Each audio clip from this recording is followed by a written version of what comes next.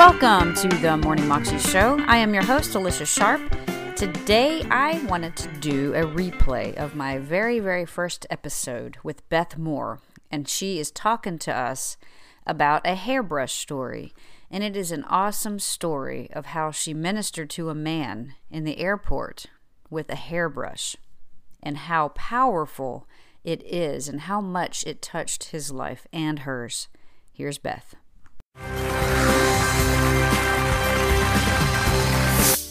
I want to tell you a story that I told many, many years ago that remains dear to me, particularly because people bring it back up to me over and over again. It's probably the thing I've been asked about as much as anything regarding stories and Bible studies along the years. But it's such a statement in my own life and such a memory of God overtaking me and enabling me to do something I couldn't do. You have no idea how dangerous you would be if you would live filled to the measure with the fullness of Christ. I was headed off to the east side of the country to Asheville, North Carolina to speak. So I was having to go to a part of the airport that was just one large room where you went off into several different halls down to the smaller planes. So it was for a small airport and a small part of the terminal. It was packed, absolutely packed. And our chairs were all facing one another. And suddenly I see that the eyes of all the people against the wall are watching something behind me. And it was like a movie because all of their eyes shifted this way, this big around, and they began to come this way. Whatever it was going right behind me. And I'm thinking, oh, I wish I were looking. Are you like that? I'm a people watcher. I was so desperately thought, what are they looking at? And I can't wait to look for myself until it comes all the way around here. And then suddenly in my peripheral vision, I begin to see a little of it. And it is a flight hostess that is pushing up a man in a wheelchair right to the end of my row. And there's nobody between us. And this place is packed. So I want you to know that Jesus went to a significant amount of trouble to make sure that I saw this man. So I wait until everybody else gets more polite, and then I go. And when I look over at him, he was the oddest sight. He looked like he was not one iota less than about 129, and I'm not kidding. This was the oldest looking person I had ever seen. Not only that, but he had gray hair that was down to here. His fingernails were every bit as long as mine. He was clean, but it's just an odd sight. His pants, it looked like that he had obviously lost a lot of weight because they were just bunched up. I'll never forget how he looked, and his head was just hanging down like this, and his hair was in strings like this. This is how much God thinks of us just memorizing Scripture, but not do anything with it. Because the Lord begins to compel my heart. Overwhelms me. Overwhelms me. Well, I have learned, I've walked with him a long time. I knew by now, that is scary. That God is up to something when he is overwhelming your heart like that. And I just thought, oh, please, God, no. Oh, please. Please, God, no. Because I'm already knowing he wants me to witness to this man. And so I say to myself in my spirit, now I'm not talking out loud, but in my spirit, I'm talking to God silently, and I'm saying, I'm sure my mouth is going, because I say to him, do not make me witness to that man. And now I'm going to tell you, as clear as I'm talking to you now, the Lord spoke to my heart. Been very few times I've ever heard God be this articulate with me. And I'm telling you word for word, these words came into my heart. I'm not asking you to witness to him. I'm asking you to brush his hair. Lord, that man needs witnessing to. What good is combed hair if a man is lost?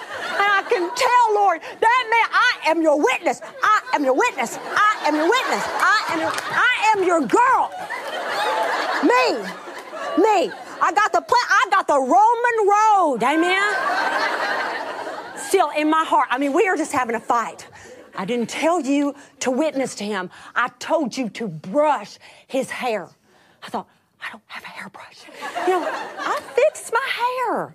And then it's done for the day until I unfix it. And the brush is in the luggage. You understand what I'm saying to you? So I said, I don't even have a hairbrush.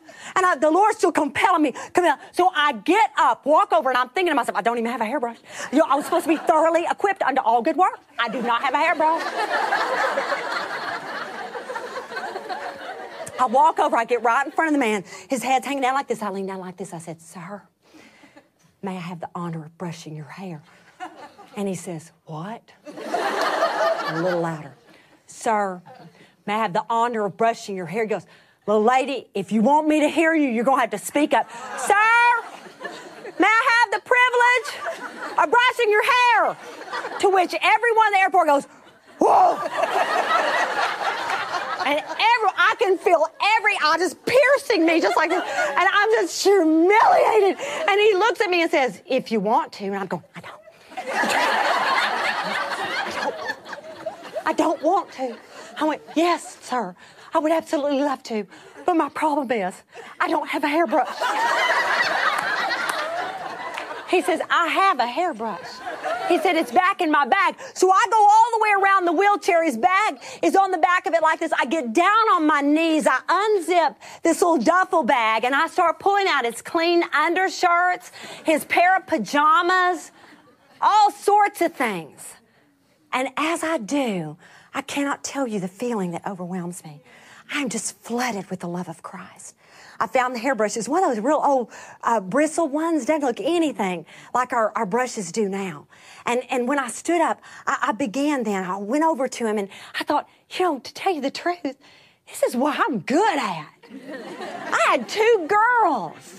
I'm good at this. So I just came and I just began to brush his hair, and it was so matted that I couldn't even believe it. And so I had to get down to the very bottom of it, and I just brushed the very ends of it, and then just a little bit. It took us forever. And I want to tell you, I was oblivious to everybody else in that room. At that point, nobody else was alive to me.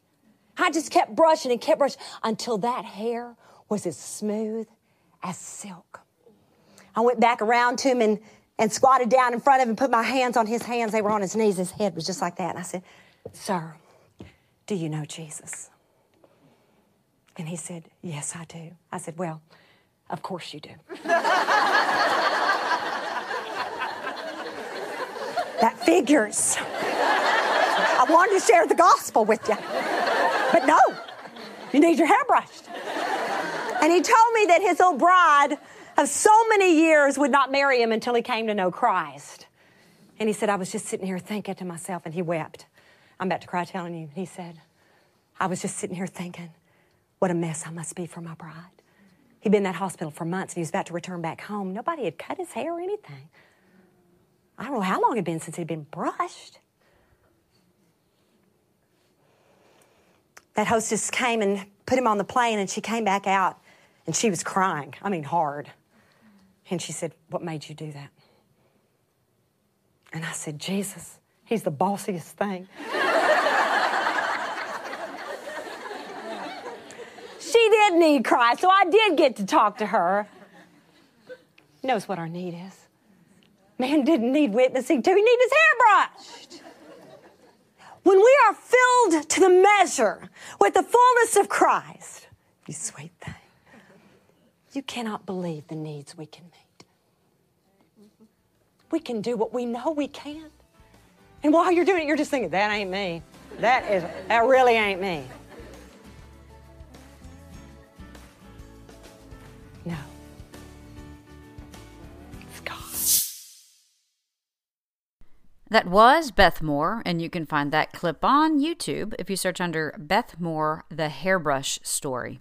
You can also find out more information about her at her ministry website, lproof.org. Hope you have a wonderful day today. I'll see you again tomorrow. God bless.